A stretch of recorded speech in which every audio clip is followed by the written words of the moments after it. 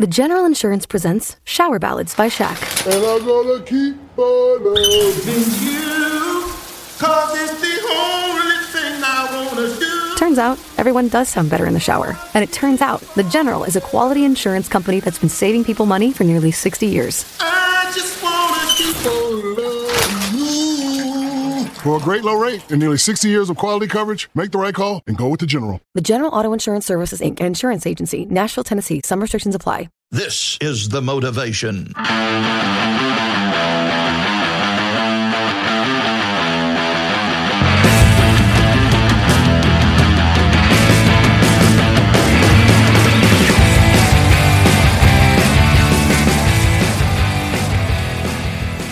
Well, welcome to another episode of Jiu-Jitteros, everybody. We're excited to be with you guys all today. On this episode of Jiu-Jitteros Coast to Coast, we got the number one grappler ever. We have Mason Fowler. Go ahead and introduce my co-host, Eddie. Eddie Contreras, how you doing today, buddy? Dude, we fucking outdid ourselves, man. We got Mason Fowler, arguably one of the pound-for-pound staples in submission wrestling. It's a huge honor to have you, man. You're an ADCC qualifier, submission underground champ, multiple-time IBJJF world champion. Mason, thanks again for taking time to join us and talk jiu-jitsu, man. We are honored to have you, and our listeners are honored to have you join us. How are you doing tonight, man? Good. I just got done with my second practice of the day. So, just home, just took a quick shower and gonna make some food in a little bit, just chilling. Right on, man. That sounds awesome, man. So, you know what? I know you have a busy schedule, so we truly appreciate you being here with us. And without further ado, let's just get into these questions real quick.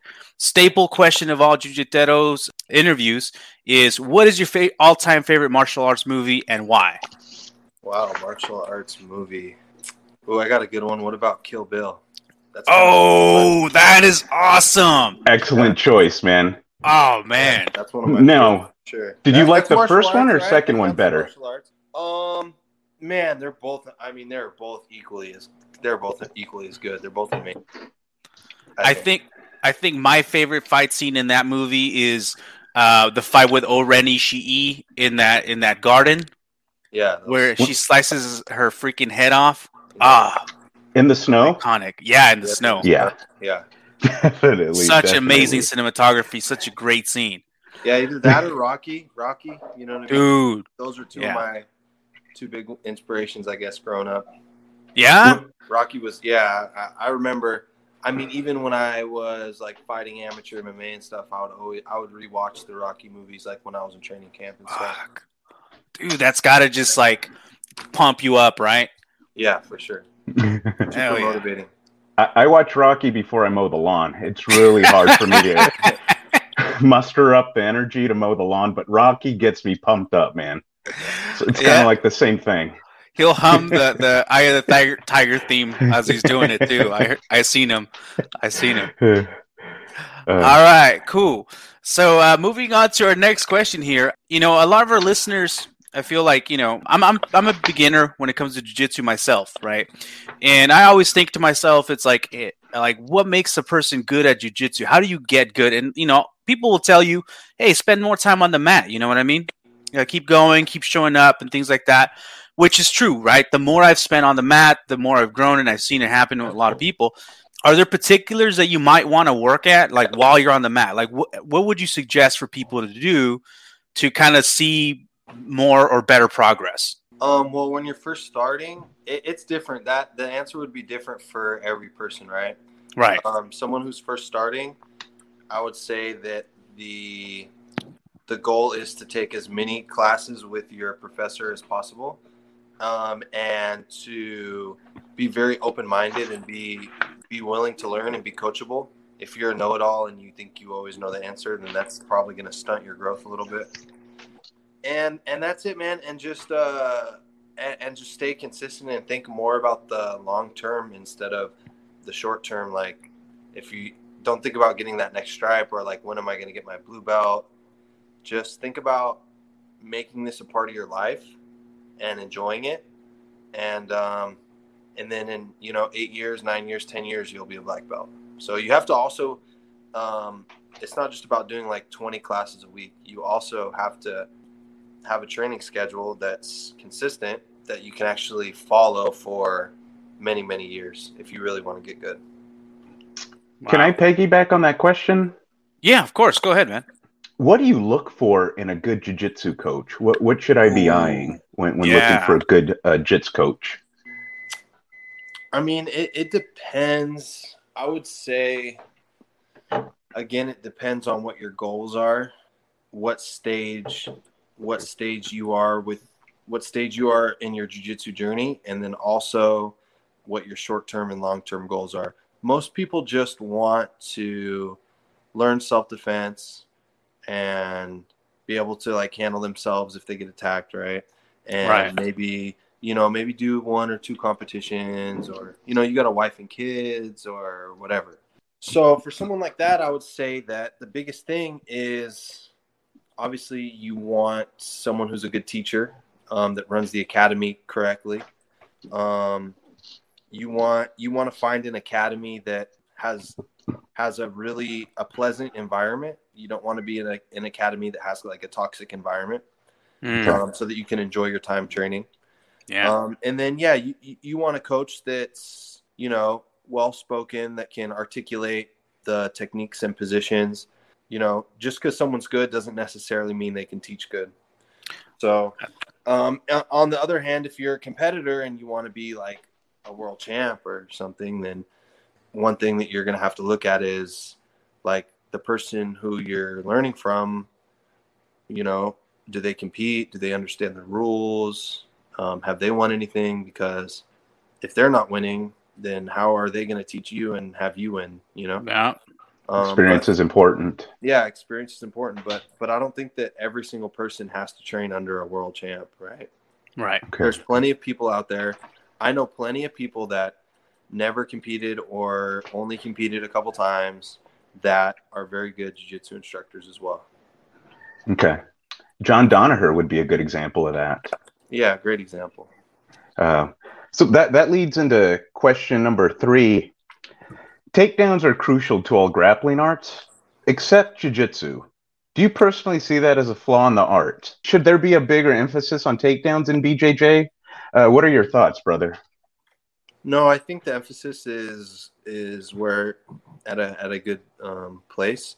Okay. I think takedowns are very, very useful in jiu-jitsu. Of course, depending on which rule set you're competing in. In the IBJJF or ADCC, which are the 2 biggest organizations in jiu-jitsu, they do have points, and you do score points for takedowns, so they are useful. But obviously, a guy pulling guard kind of negates that, right? Yeah. So what you have to get good at is using your takedowns to finish sweeps. So, yeah, the guy pulls guard, you can't take him down anymore, right? But a sweep is essentially the same thing as a takedown, except for instead of both of us starting standing, I'm starting in the guard, right? And then I'm still taking you down to get on the top position. So I think it is very useful. You just have to know how to pull into a guard that you can come up into a takedown position, and then you're able to execute the takedown. So maybe like getting butterflies and going into an arm drag into a single to double leg type of situation? Yeah, exactly. Okay. Thank you, man. Thank you. That's a question I really wanted to ask you. And then name your top 5 greatest grapplers of all time. It's a tricky question. I do. The thing is about me, I'm kind of an anomaly where like I wasn't really a fan of jiu-jitsu. I was a big fan of MMA.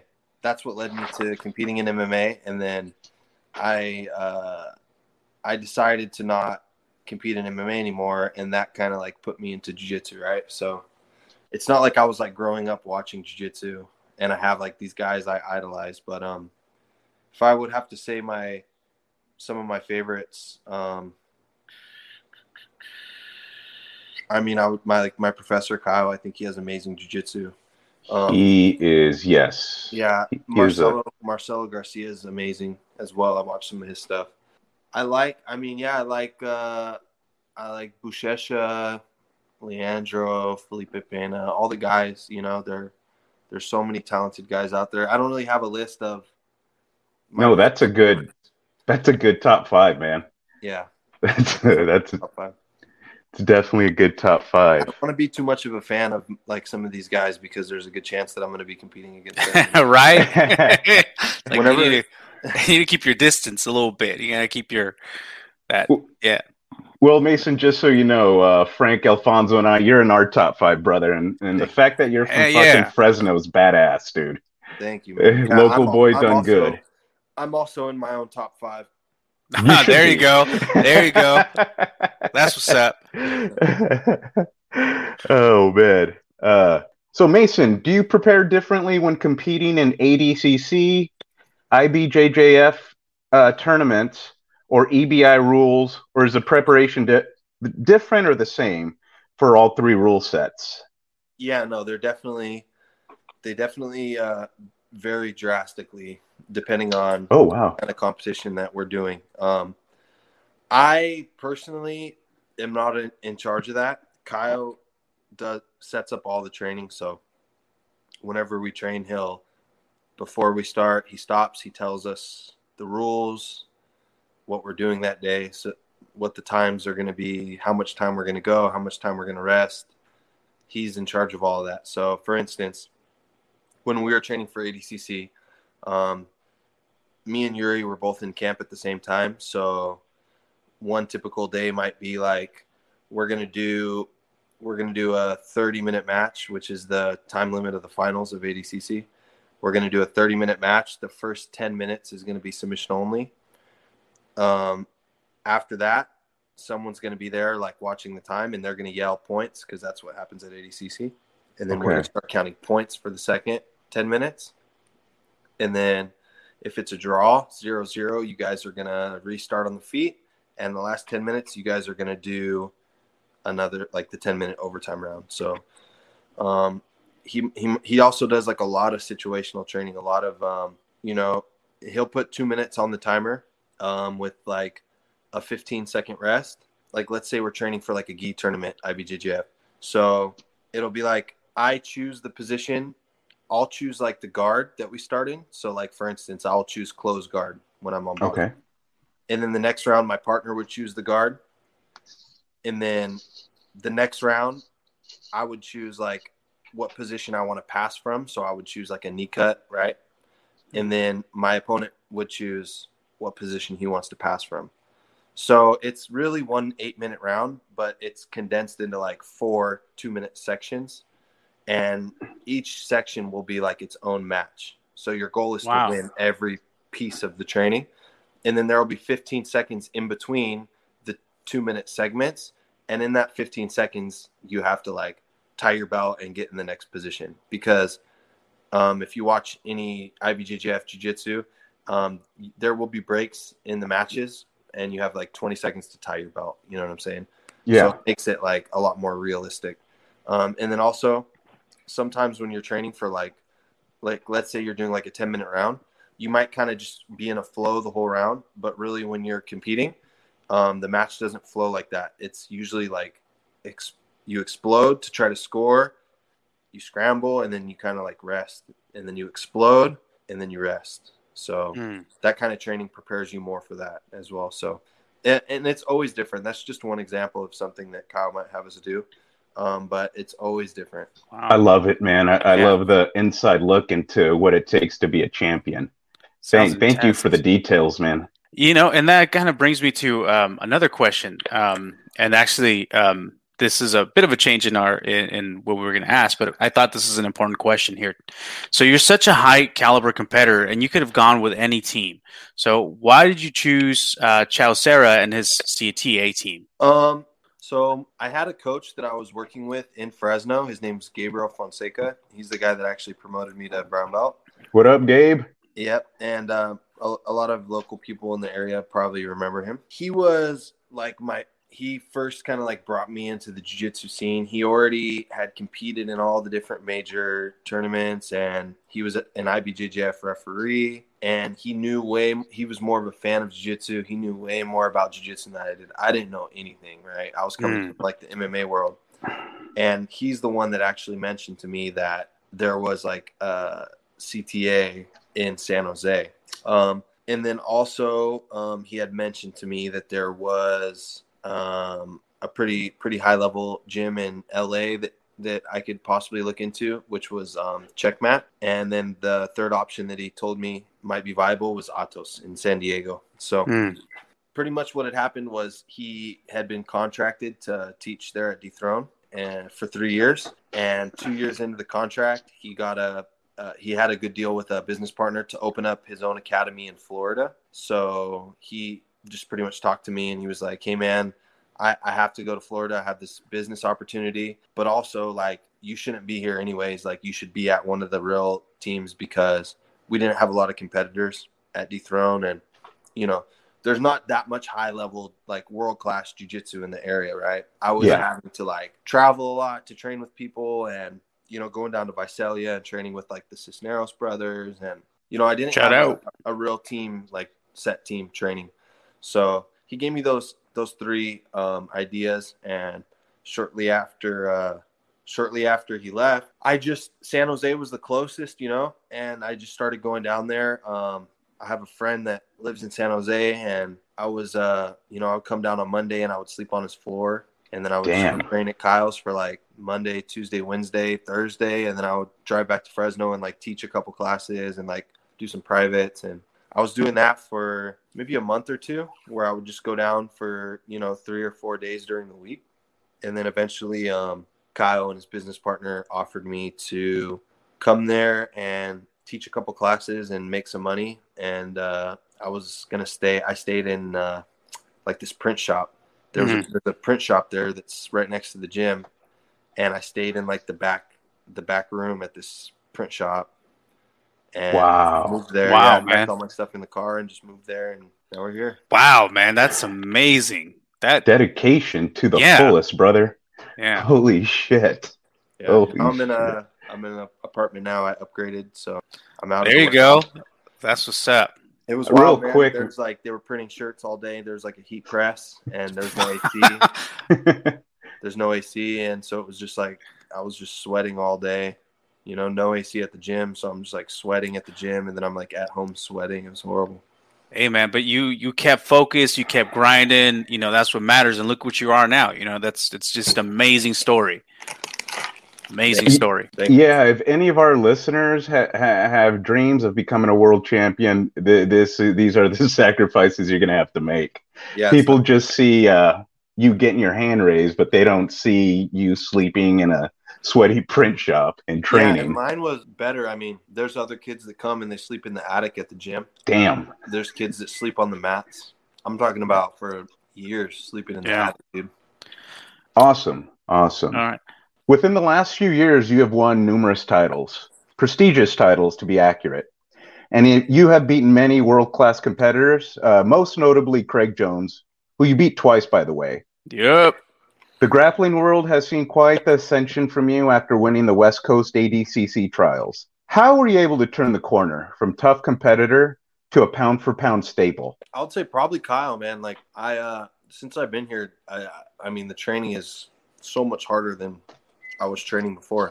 I was always training hard, but now it's like the volume of training that I have to do is like almost unbearable. It's like horrible, but it's like I've gotten really good by doing it. So that's the only thing that like keeps me going. If I was doing all this training and losing, I probably would have gave up by now. But the fact that I've been winning is like, all right, it's worth it. But yeah, just Kyle just making me train so much more than I want to. Probably because since I've been like started listening to him and doing all the training and stuff, I've been competing really well. So yeah, seeing results. Yeah, so, yeah, it's good stuff, man.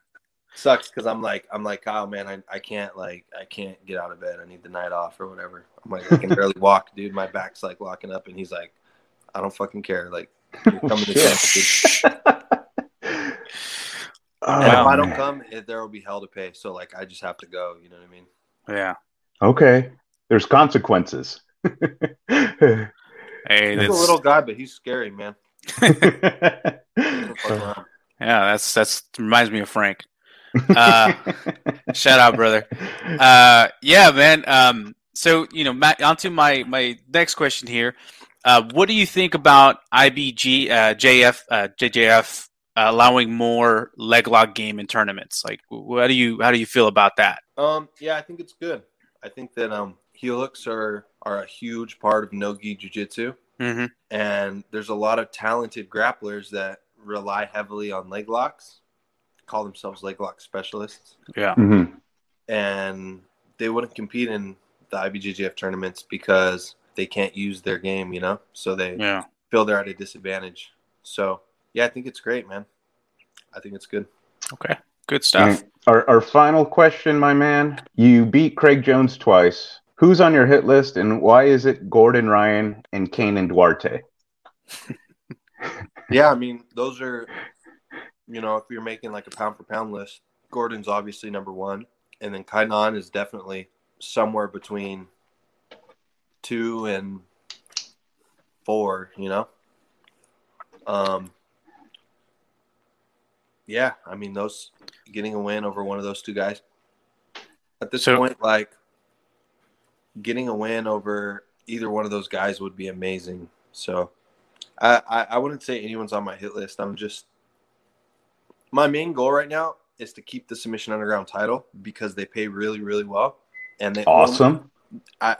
If I lose the title, I wouldn't be getting paid the same that I'm getting paid, Okay. So my goal honestly is to keep stacking up so that I can have money to invest in my future.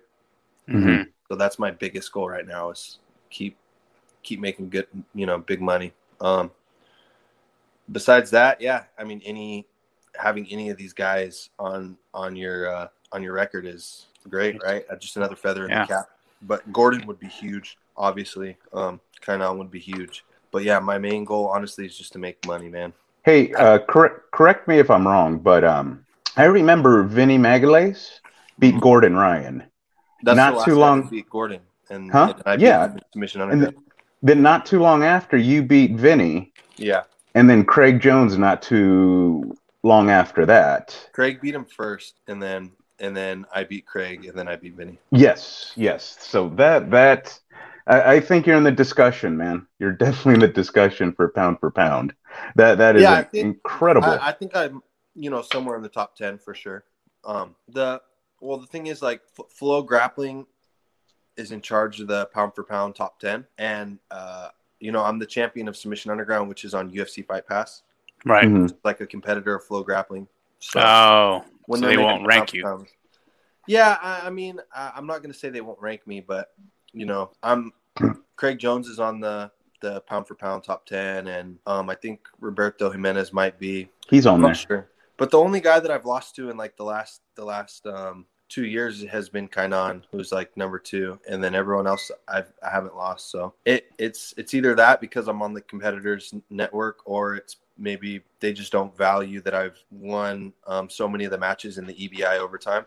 It's one of those two things. Get your shit together for Flow Grappling. Yeah, it's fine. Yeah, because, for sure. I mean, I just have to keep winning, And you will, man. You will. We've enjoyed watching you get to where you are so far, and we're definitely going to enjoy what you have coming up in the future. And, again, we thank you for joining us today. We hope to talk to you again in the future and give us an update of what's been going on. You know what I'm saying? Well, thank you guys. Thank you guys for hitting me up. I appreciate it. All right. Real quick, man, any sponsors you'd like to mention or trading partners you want to make fun of right now or thank? I have a couple. Man, I have so many sponsors. Do you guys have an hour? No. We'll make take as long as you take, brother. Wild Bar, Foxhound Fuel, Santa Cruz Medicinals. All right. CBD, I'll order some of that Moya shit. brand. Yeah, Santa Cruz Medicinals has good stuff. I got in my Instagram. I have like a link for a discount code. Cool. Dope. Yeah, all my sponsors are on my Instagram, like inside of my link tree. Right. Okay. Moy brand is like my gi sponsor. And then Red Wave Tattoo in Fresno. They do all my artwork for me. So Red Wave Tattoo. Yeah, Rico Saldivar. So, dope shit. Eddie wants to get a transcept. Do you think they'll do it for him? Yeah. All right. We can work it out. Yeah. Cool. All right, guys. Well, all right. I'm going to go get my Hulkamania tramp stamp and thanks, man. Thank you for joining us. Awesome. Have a good night, brother. Have a good night, guys. Thank you, Mason. Have a great one, man. Appreciate it. All right, Jiu-Jiteros, that's all we have in store for today. Thank you for joining us. Eddie, thank you for being here with me. Anything you want to say before we cut out? No. Just, God, what an honor it was to interview Mason Fowler. We really stepped up our game, man. Thank you for including me in the interview. Yeah, thank you for making this happen, Eddie. I mean, I appreciate you. Frank, Thank you, Frank. Thank you, Frank, for everything. Let's not forget Frank. Yeah, for sure. And we missed you, brother, but I know we'll be here next time. Thank you again. Jiu-Jiteros out there, keep rolling and training if you can. We'll catch you guys next time. Peace. All right, Alfonso, let's get your Eddie Contreras tattoo. Let's do it. Bye. Bye. This is the motivation.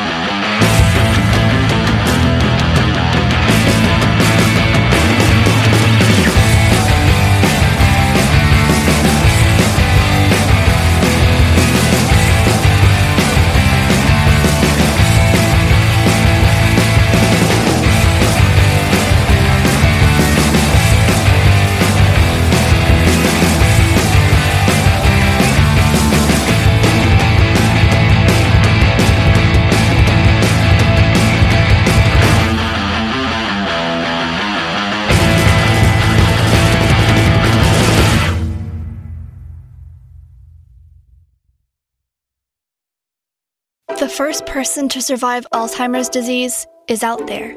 They're going to hold on to everything the disease steals away. And the Alzheimer's Association is going to make it happen by funding research, advancing public policy, and spurring scientific breakthroughs, and by providing local support to those living with the disease and their caregivers, or easing the burden until we accomplish our goal. But we won't get there without you. Visit alz.org to join the fight.